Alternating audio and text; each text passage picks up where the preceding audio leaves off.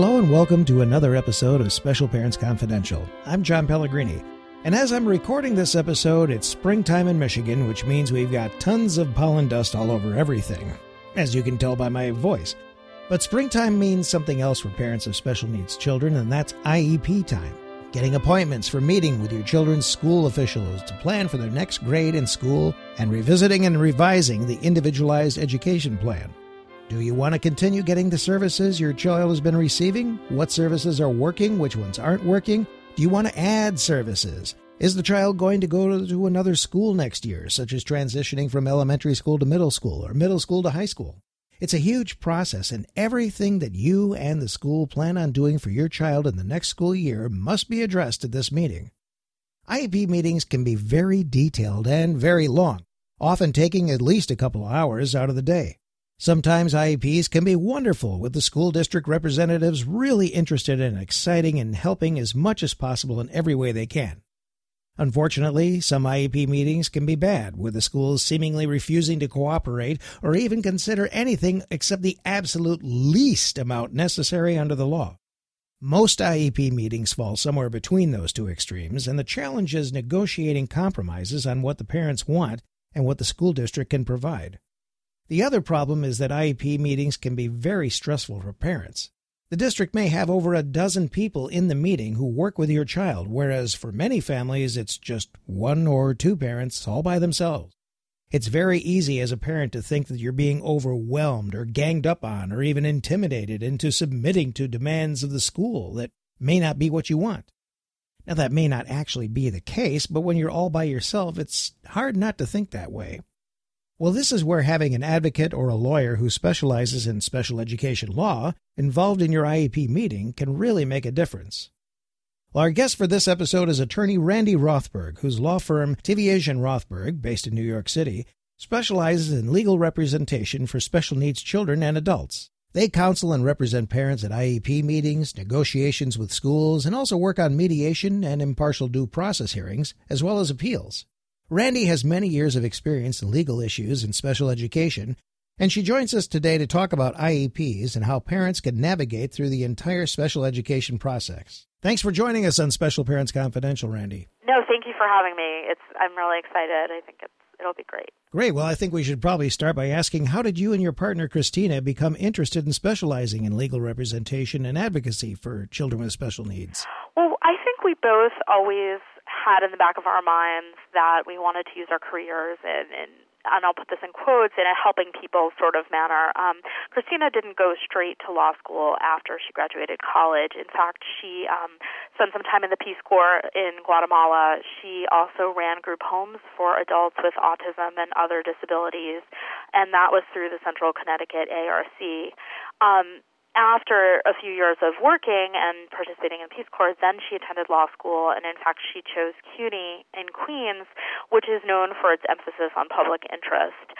And then she came into straight from law school, working on behalf of families of children with special needs. I went straight to law school after college, and during law school, after my first summer, I worked at the Innocence Project, which is a legal clinic run through the law school that I attended, which was Cardozo at Yeshiva. And I'm sure you're aware, but in case you're not, the Innocence Project is essentially a legal clinic spearheaded and started by Barry Scheck and Peter Neufeld to look at cases where prisoners maintain their innocence and they tried to get court transcripts and DNA evidence, and they were really sort of pioneers in testing DNA evidence. And long story short, one of my clients actually was exonerated after being in prison for way too many years of his young life. And, at that point, when that happened, I kind of gained a real sense of being able to use law school and a legal education to affect real change in people's lives. And, I also was young and very inspired. And that inspiration carried far. So during law school and through the summers and through endeavors while I was in school, I participated in a number of civil rights and civil liberties and other public interest endeavors and internships. After law school, I went to work at a general practice firm, which I always advise law students to do if they're, not necessarily able to get a job in their first choice field. So you can learn the course, you can learn how to write, etc. After about 2 years in, I was sort of itching to get back into something that was more, quote-unquote, helping people.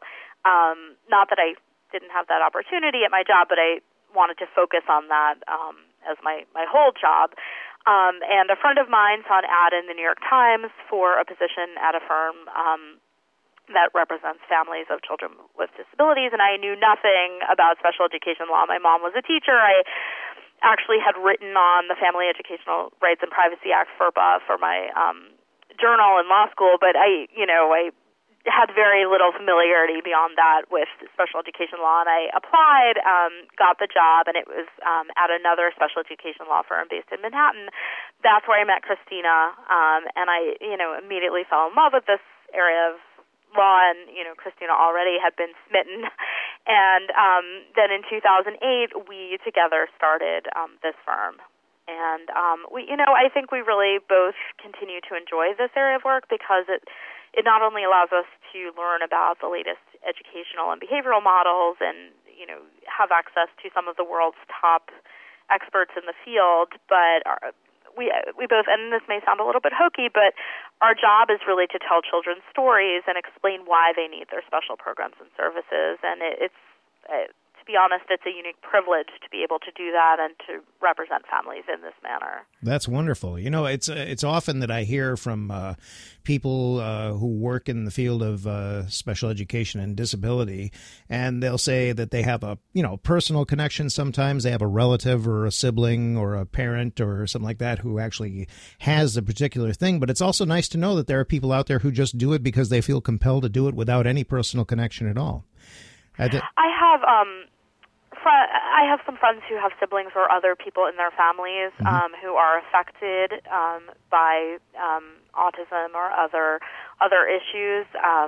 And Christina actually right now has a stepson who's diagnosed with autism. He's doing amazing. Okay. But I think we both came to this sort of separately from that aspect, and just people came into our lives through this and otherwise, and now we really do feel part of a community, which is nice as well. Right, and just about everyone, whether they want to know, whether they realize it or not, just about everyone does actually have a connection with someone who either has or is related to someone who has a challenge or a disability or a special need of some sort. 100%. Yeah, that's great. Now, you work with families in negotiations with schools and school districts for creating and maintaining IEPs and also getting the supports that children need in school. Can you give us a quick overview of what happens when you work with those families? Sure, absolutely. So families come to us at all stages of the game, but for many families, we've been involved for years and years, and we're part of each other's lives. Students are entitled under the Individuals with Disabilities Education Improvement Act, or I'll just call it IDEA from now on. They're entitled to special education services from 3 years old to up to 21 years old.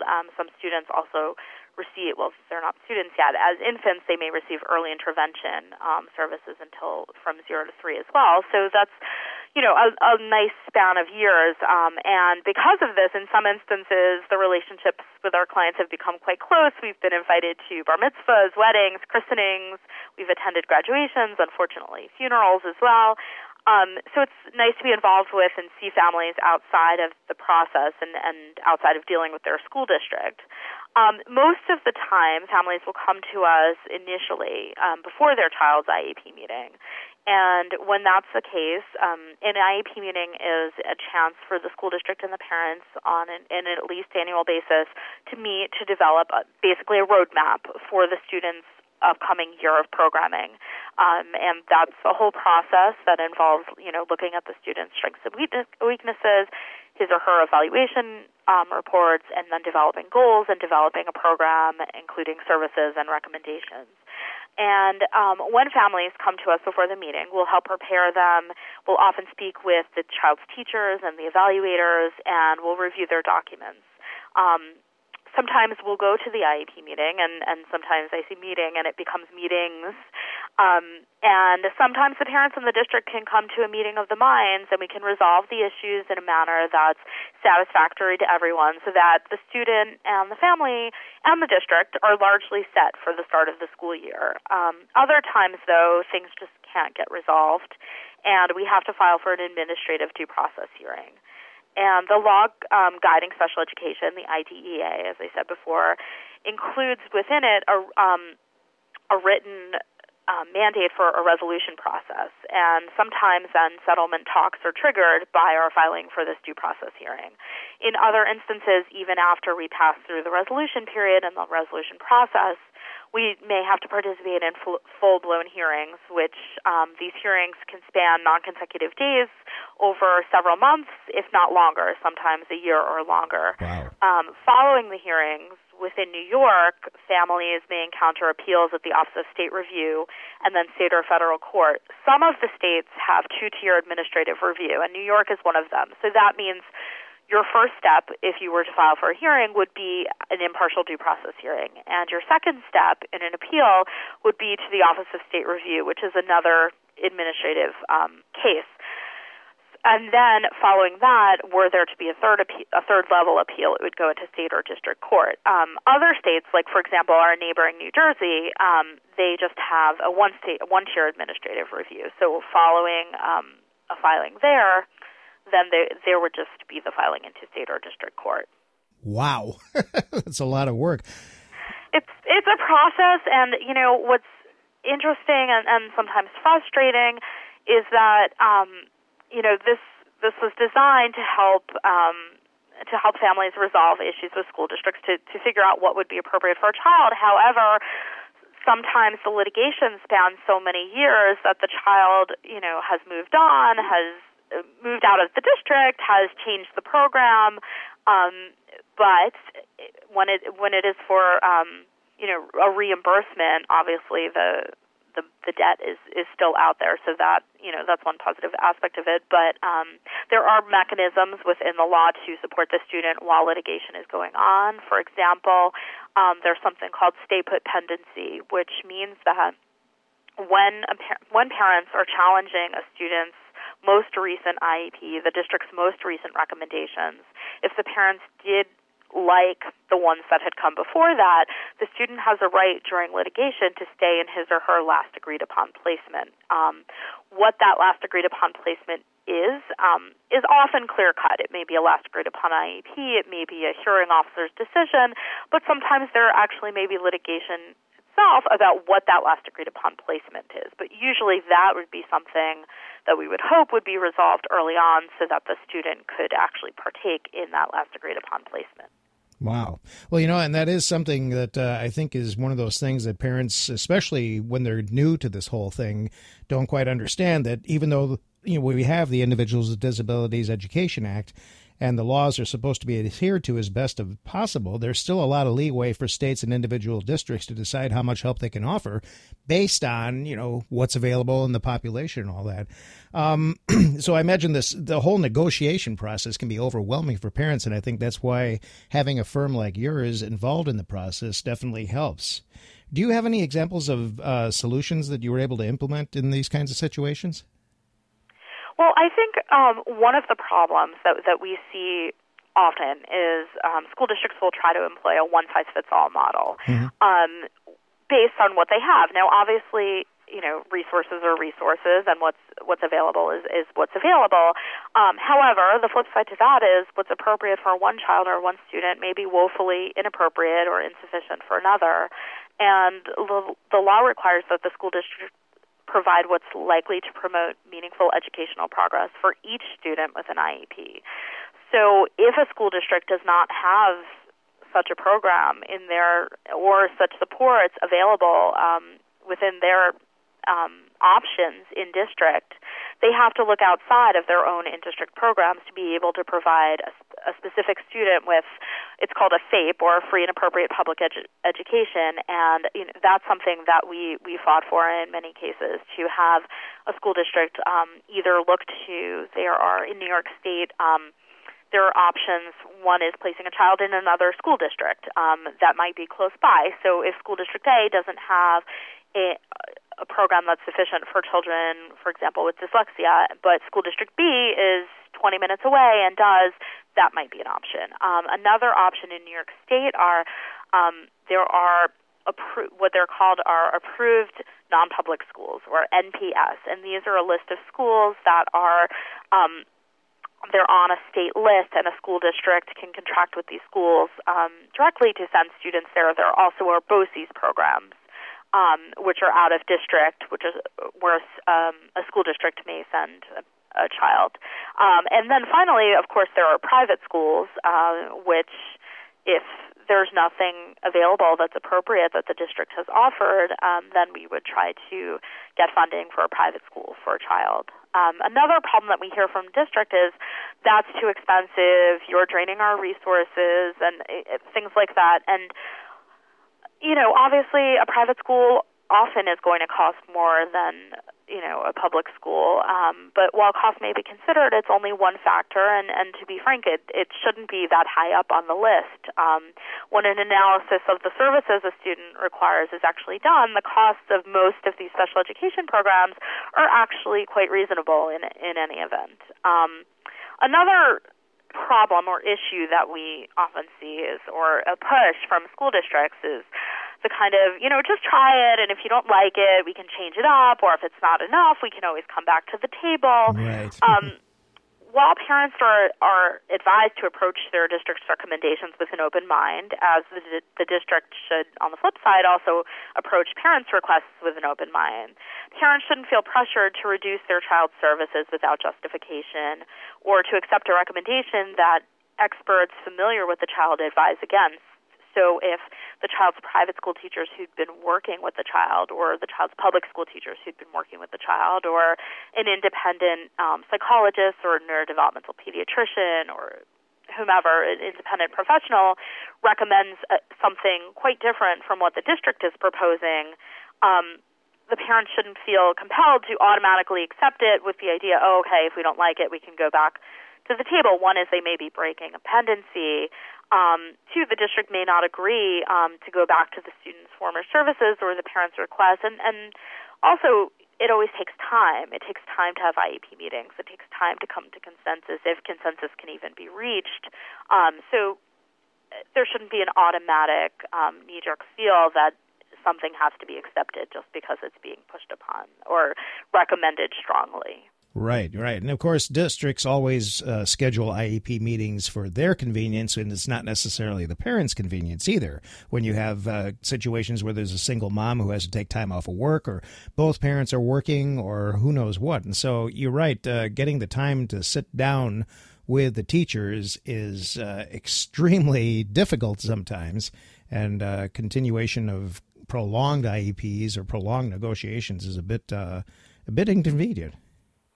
Well, the district is charged with scheduling the IEP at a time and a place that's mutually convenient. However, when you get to certain times of year, May, June, a lot of people are having IEPs. There's a lot of testing going on. Yeah. There's just a lot of stuff at the end of the year. So it does sometimes become difficult. And, also if parents are requested to take off work repeatedly, we do almost all of the time advise parents to go to IEP meetings in person, though sometimes phone participation is available, just because being there gives them sort of more of a presence, and often people do feel more comfortable doing it in person. Right.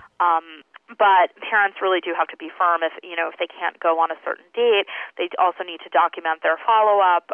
If a date is changed, we always advise everything to be, just followed up with an email or a fax saying, we'd like to confirm the new date of our IEP meeting. And districts and parents both should work hard to try to make sure that all those meetings are held in a timely manner. Right. And unfortunately, in some states, like here in Michigan, the IEP meeting can take place without the parents' participation at all, depending upon, they are supposed to require the parents to come to the meeting, but if the parent can't make it, they have been known to say, well, we'll just do it without you and you can sign it later. That's really an unfortunate circumstance, and that happens. Parents are to be treated as full and equal IEP team members, and I don't know that parents always know that or realize that or know how to assert that. Right. But parents should view themselves. they hear a lot, we're the experts in education, we're the experts in this. And that's true. Even a parent who might be a teacher or might be a psychologist, is not for that district, but the parent is the expert in their child, and should have an equal say. That doesn't mean that the school district has to do everything the parent wants, but the parent's needs and requests and concerns all should be considered meaningfully. Mm-hmm. And be a part of the meeting, hopefully. But that's a great idea, at least, for phone participation, if that is possible, depending. So I want to move on, though. You also handle bullying issues, too, with your firm, which can become, very traumatic for special needs children and their families. Can you give us some examples of how you work with the schools and families in this area and the types of issues that occur? So bullying is actually an interesting issue in New York right now. I mean, personally, I think bullying is something that can be very traumatic for anybody, not just special needs students. Right. When I was growing up, there was no Facebook, there were no cell phone chat groups, and now that life is sort of 24/7, that's sort of more, unfortunately, opportunities for bullying. I think throughout the news and the internet, we've heard some devastating and tragic stories of bullying in the recent past, and that truly makes my heart break.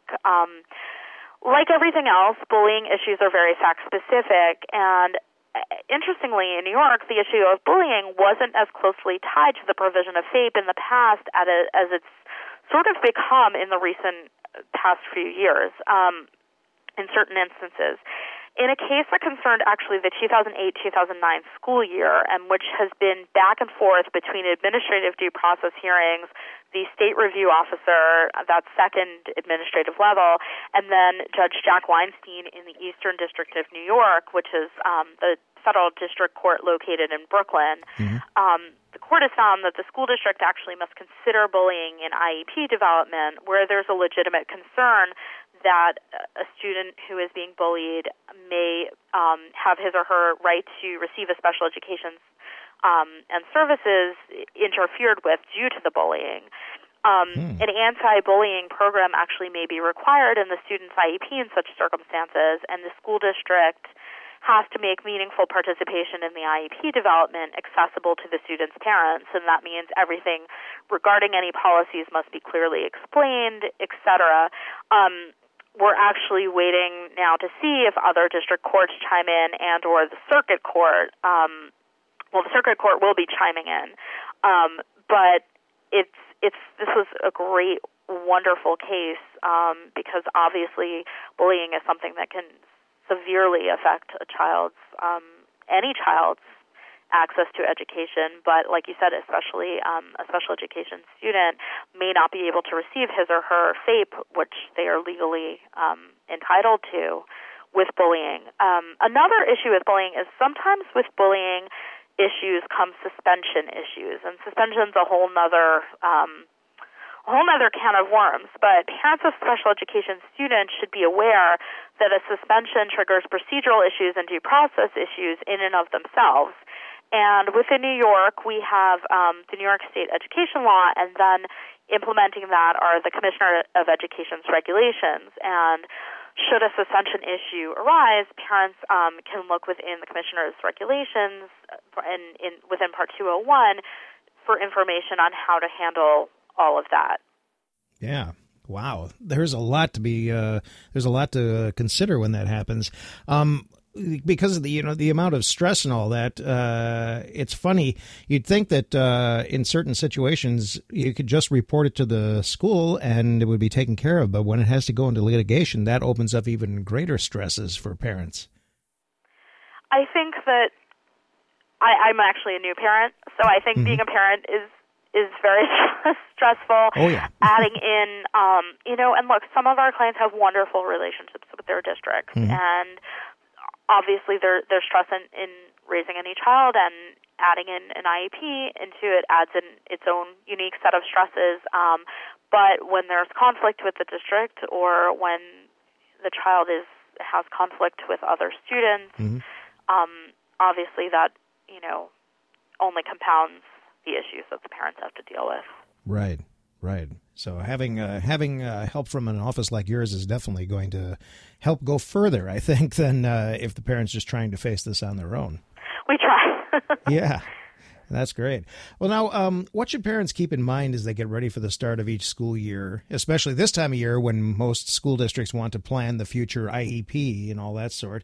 So keeping the special education services, what should parents do to prepare for these type of meetings?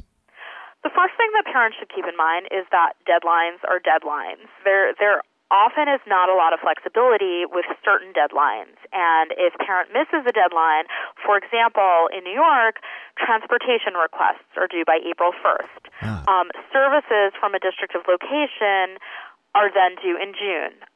Before parents who intend to be suing for private school tuition reimbursement, at least 10 business days prior to removing their child and placing them in the private school. Even if it's a private school the child previously attended, it has to be done annually. These parents have to provide a notice of intention to sue their district, to look to their district for tuition.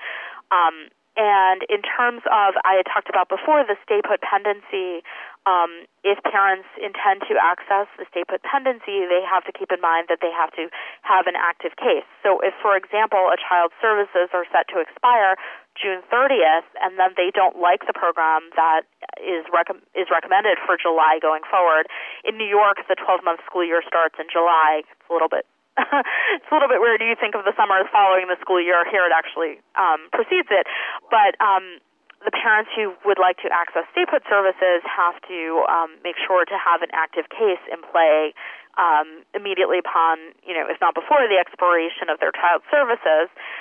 We also, I kind of like those Letterman top 10 lists, and I recently put together for clients a document called It's IEP Season, and I made a top 10 list of things that clients need to keep in mind as they're preparing for their IEPs. If you'd like, I can do it briefly, but I can go through that list if you think that would be helpul. That would be great, yeah. So I'll do it backwards. Okay. Letterman fashion. You want a drum roll behind 10, it? I call it how's she or he doing. Okay. And, in this manner, I think it's really important at this time of year as you're doing IEP development and program development to speak with your child's current teachers and therapists so that you can get a clear sense of what's going on, what your child's current skills and needs are.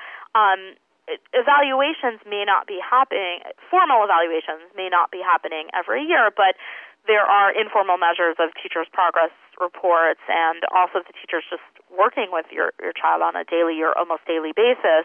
I think parents should not feel afraid to ask questions and request updated reports. And that is especially so if the district has conducted any evaluations. The parents want to have a chance to look at those evaluations in advance of the meeting to see if there's any questions they have, any disagreements they have, if they're going to be seeking an independent evaluation, to look at the district's evaluation through the lens of a different evaluation. Mm-hmm. Our point 9 would be to help them help you. And in this regard, we urge parents to secure evaluations and assessments from independent professionals who don't work with your child. They're extremely helpful in advocating for services that you wish for your child. They're also an excellent touchstone to see, is your child progressing? Is this the right program? What other services or supports are recommended to add into the program, or are we overdoing it? And is it time to consider something less restrictive at this point? My advice here is, and this is a logistical advice, but logistics figure heavily into this, as with everything. Make sure to reach out to these professionals early enough because IEP season is extremely busy for everyone, and they're observing students and testing students, and you want to make sure that they have time for your child. If copies of evaluations are if you get a private evaluation, you want to make sure that you have copies available for the IEP team. Mm-hmm. Our point 8 would be know what you want. And we always tell parents, sometimes people say, oh, should I keep it a surprise? And should I, I'll just file for due process and they won't know what hit them. But you really are charged with asking the school district for what you want. One, because, if you don't ask, you're likely not going to get it. And two, they have to be aware of what you're seeking in order to consider it. And in this regard, parents should really educate themselves on available options so that they can best advocate for their child. Right. Our number 7 point would be organized. It's really easy to not be organized when I work with families that, will call me and say, I have documents from 1999, can I destroy them at the, and that's kind of a personal preference. Some families are dealing with Medicaid issues, SSI issues, for which they may need documentation going a certain number of years back. That's not really my field. I, of course, save my clients' documents, so I always tell them, well, I have, all of these things. But and then some of my clients have binders organized by year or file boxes organized by year. But you really want to, at the IEP meeting is not the place to be shuffling through papers and trying to find what you're looking for. You really should sit down, make extra copies, actually, of any documents that you want to hand out or any documents you'd like to refer to. Parents, we recommend, and I think this is good practice for any meeting, but in these meetings it's also easy sometimes to turn emotional, and I always kind of feel that if you have an outline in front of you of your bullet points of questions you want to ask, points you want to make, then it's easier to stay on track, especially if things do become a little bit sticky. We tell parents to, as soon as they get their notice of their IEP meeting, open up that date book.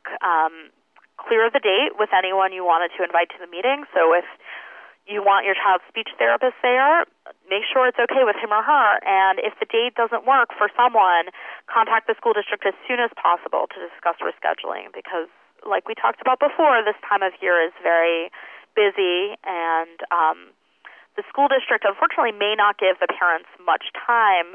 In New York, they only have to really give 5 days. Often, though, they will give more. And when they do give less, they should be amenable to changing it if it doesn't work with the parent, especially if the date was not one that the parent had input in selecting. Another issue is to tape record or not, and this is always a really great question. But depending on the circumstances, and this deals a lot with personalities and ability to listen and et cetera. There's a lot of et ceteras in there. But some parents may wish to tape record their child's meeting. If they do, they need to write to the school district at least 2 days in advance to note that they will be taping the meeting. Theoretically, the school district could have some concerns, but generally it's not an issue as long as it's set up in advance. And the next point is, do the parents want a parent member to attend? The parents are entitled to request in New York the attendance of a parent member who is another parent of another child with a disability residing in the school district. The parents can request help from the parent member.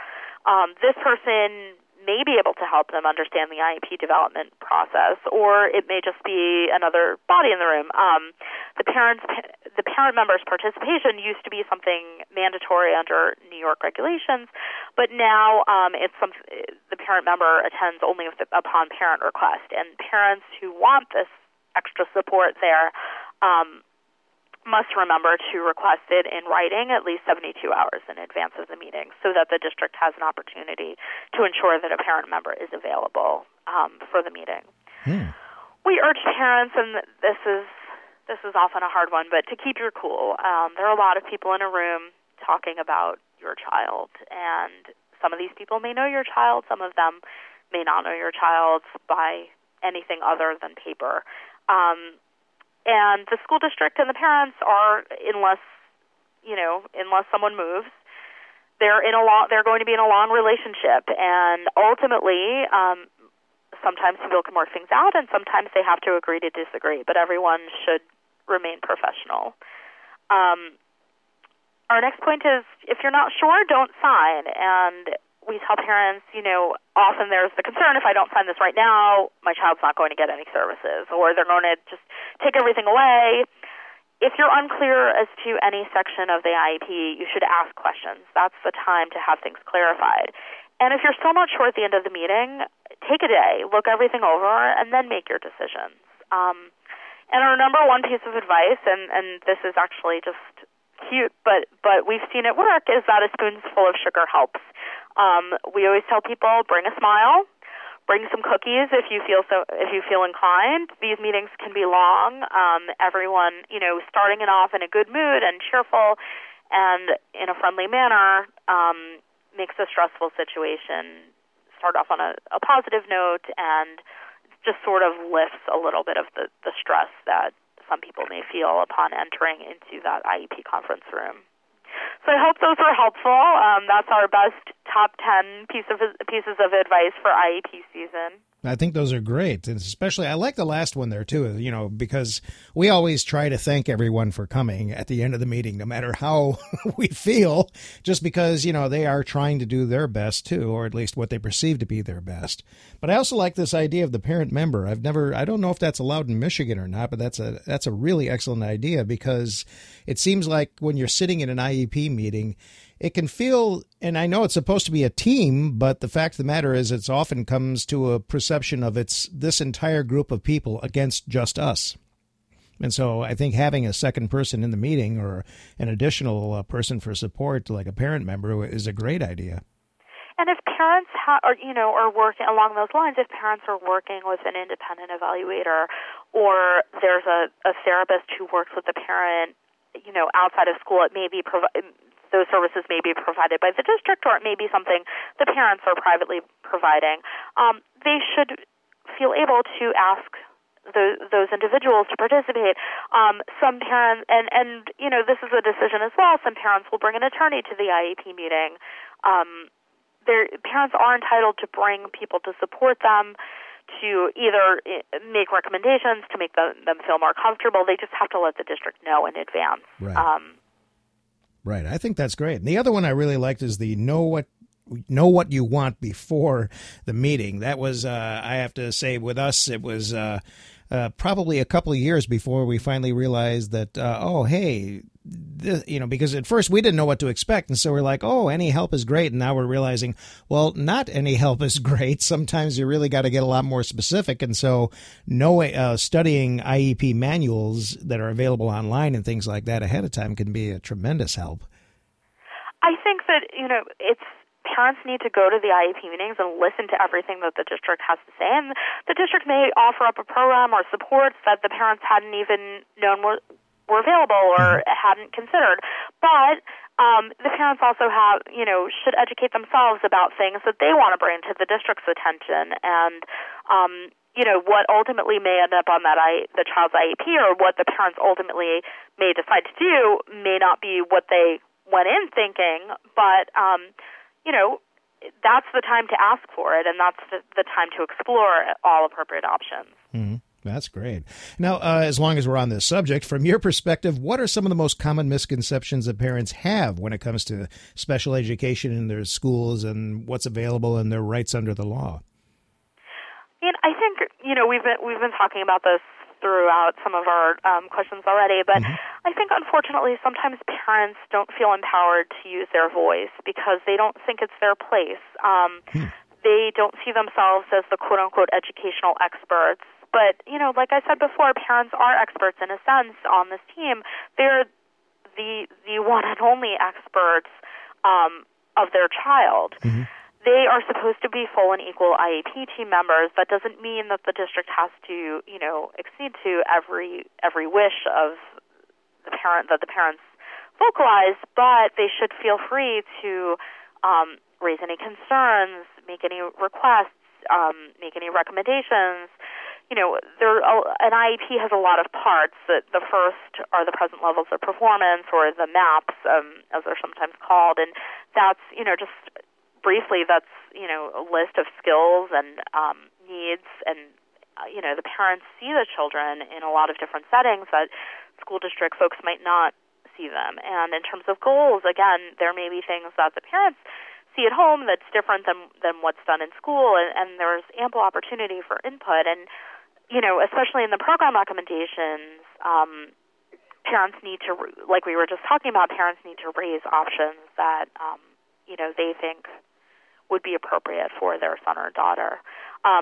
Another concern is that sometimes parents think, oh, great, we worked it out 1 year, then, we're done. We don't have to worry about this anymore. My son or daughter will be set until they graduate. And what they need to remember is that the law requires that the school district develop an IEP on an at least annual basis. So, like it or not, this is something that the parents are going to have to deal with every single year. Right. It doesn't mean they're going to do process every year, but I always like to, the best defense is an offense, right? So you want to prepare and have your reports ready, have your outline ready, have your requests ready, because some years it will go smoothly, but then sometimes programs change, personnel change, budgets change, and everything can be thrown for a loop if you're not prepared. I think also another issue that crops up is, and part of this is because the law doesn't really define what a FAPE is. The school district is charged with preparing a program that is likely to promote progress, meaningful progress, and access to educational opportunity. It's not an exact quote, but it's kind of a good gist. But it doesn't say, X number of sessions per week of speech therapy for a child classified as having a speech and language impairment, or, whatever. It doesn't define things like that, and it shouldn't, because obviously each child is an individual, but it's a fine line between a program designed to be appropriate and a program that might be something more than appropriate, might be the best. Obviously, as parents, we all want what's best for our child. As a school district, obviously money is a concern, and the school district is not required to provide what's best. Parents can always supplement on their own if they want. I think the case law says something like, to the effect of, school districts are not required to provide everything thought desirable by well-intentioned and loving parents. I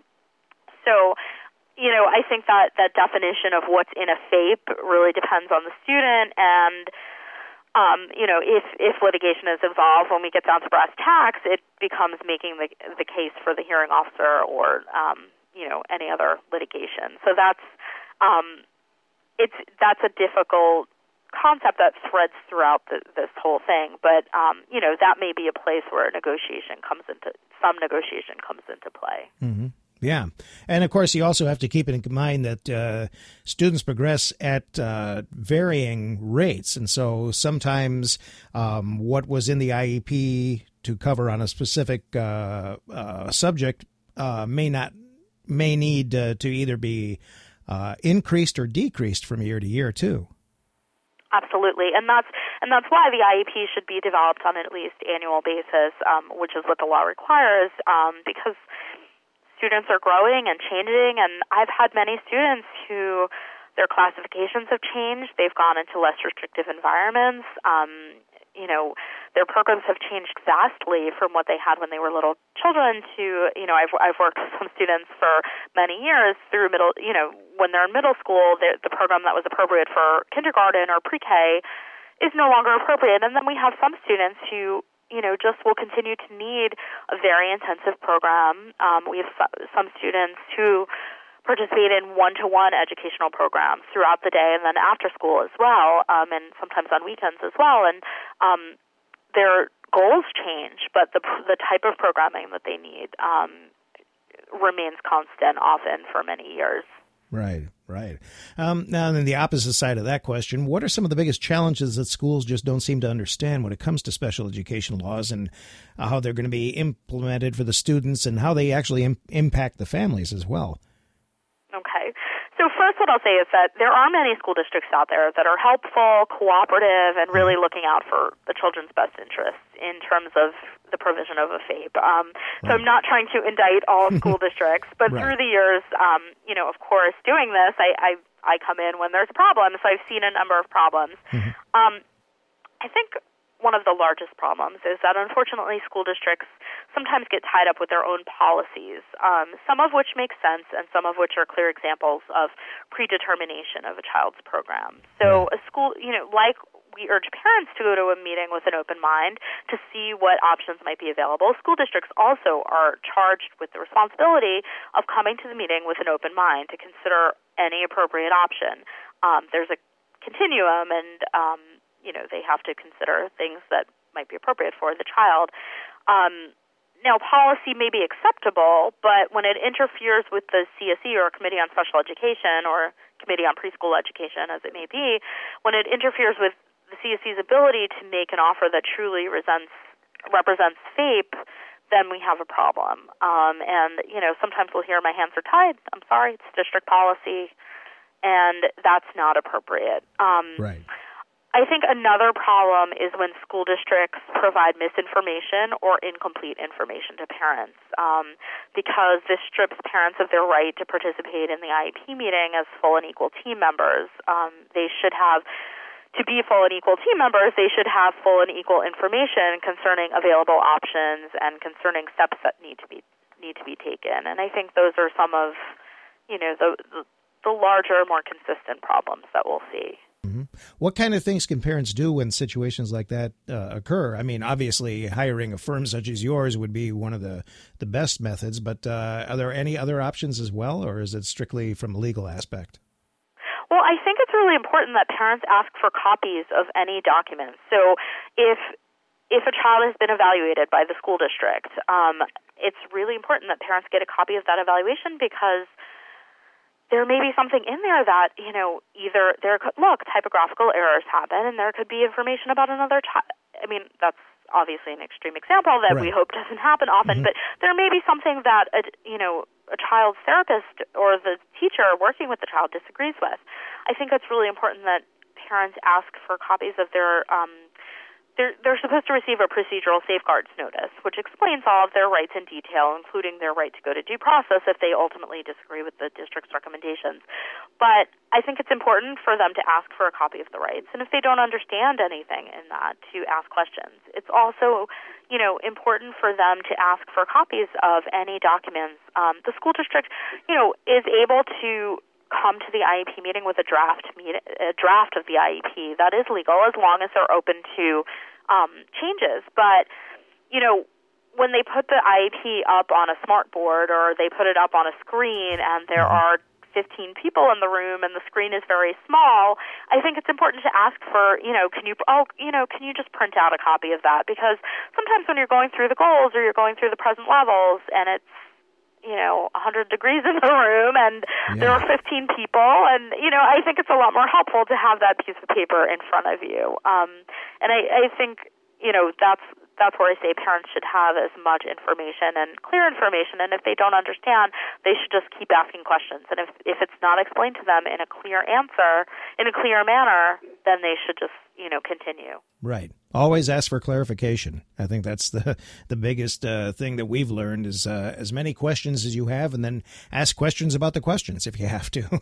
Absolutely. Yeah, that's great. Now, you offer representation primarily in New York State and in New Jersey. Are parents able to contact you if they're in other states? Or if not, are there any areas that you can recommend for parents to find legal advice and representation in their areas? Sure. Anyone can contact us, and I will say that, we've worked on cases and matters in other states. There's a mechanism called Pro Hoc Vice admission, where you are sponsored by an attorney of that state to get admission just for a specific case, and different states have different rules about Pro Hoc and the involvement of the sponsoring attorney. Mm-hmm. Christina's actually gone to Alaska to work on a case. I mean, wow. We've had interesting opportunities. Anyone can always call us, and we will always try to help. We can't. I think one thing people who are reaching out to someone that they are potentially looking to hire as an attorney need to know is that unless and until they're a client, the attorney really cannot give them specific legal advice. Right.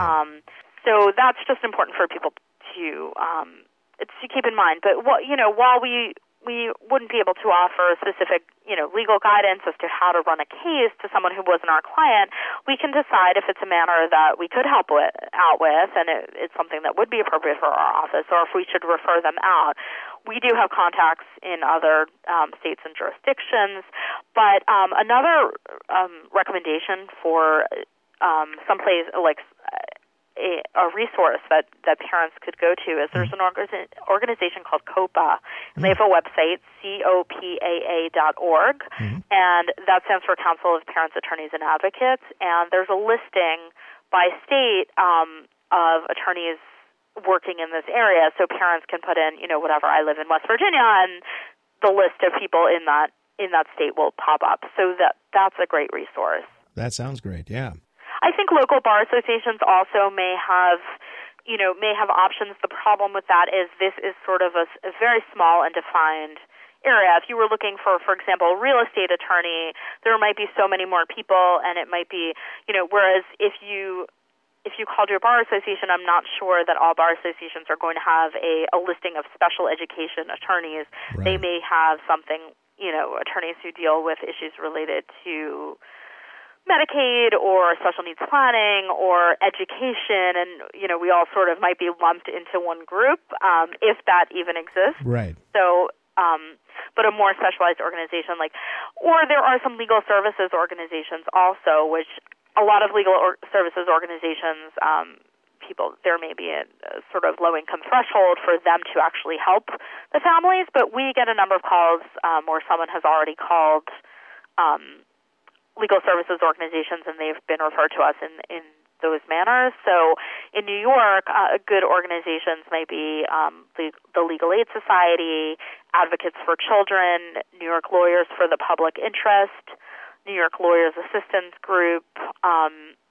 Those types of organizations are, helpful for students with special needs. I'm probably forgetting a few, but I apologize to those That's organizations. Okay. Yeah. Now, would state attorney bar associations be a good resource? I was just thinking instead of a local, perhaps going by state, because especially if you're in a very ruralized area of any particular state, there may not be any nearby you, but perhaps elsewhere in your state, there might be someone to contact. If there, I would always, refer people first to COBA, because those are people, who, these are special education attorneys. It's Right. only people who represent parents. There also are advocates in that organization. So I would go there first. The Bar Association may be helpful. They may have, I know in New York, a lot of the bar associations have an education group or a children's rights group. And, if you bounce around amongst a couple of groups, you probably will be able to get to someone who does this.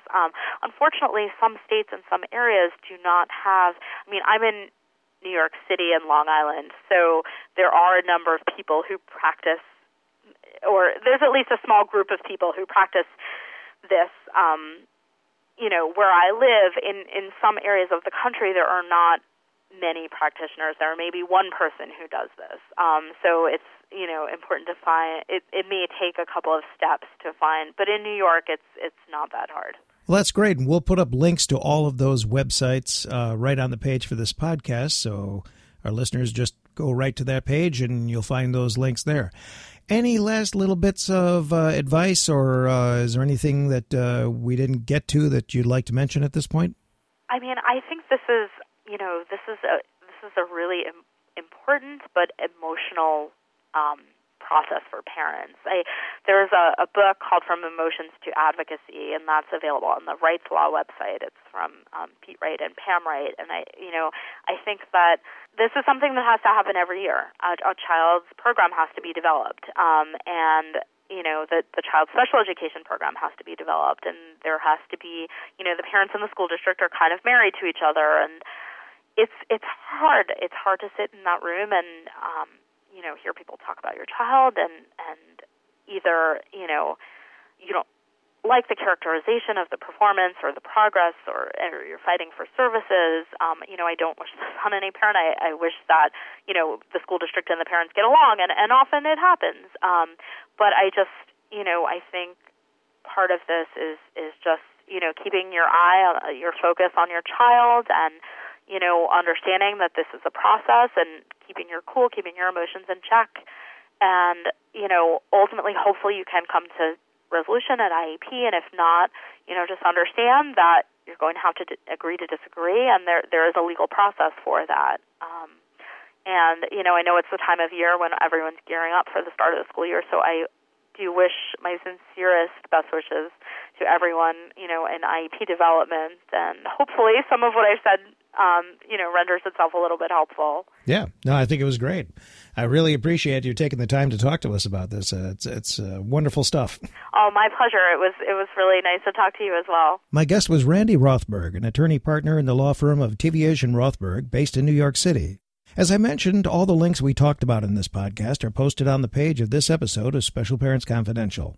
And as always, a reminder that if you like this episode of Special Parents Confidential or any episode we've done, please share our site with your friends, family, and all your connections on social media. You can do this easily with the social media buttons on our website. Like us on Facebook, follow us on Twitter, add us on Google+, or any of the other sites like Tumblr, LinkedIn, Pinterest, StumbleUpon, Reddit, and others. You can also sign up for our email service and have new posts and podcast episodes delivered right to your inbox the moment they're available online. Just add your email address to the form we have on the right side of our website, and we never share email addresses with anyone. We're also on iTunes and Stitcher, and if you have a moment, feel free to write a review about our podcast there. Anything you can do to help spread the word about Special Parents Confidential will help us be able to continue these podcasts. And that's it for this episode of Special Parents Confidential. I'm John Pellegrini. Thanks for listening.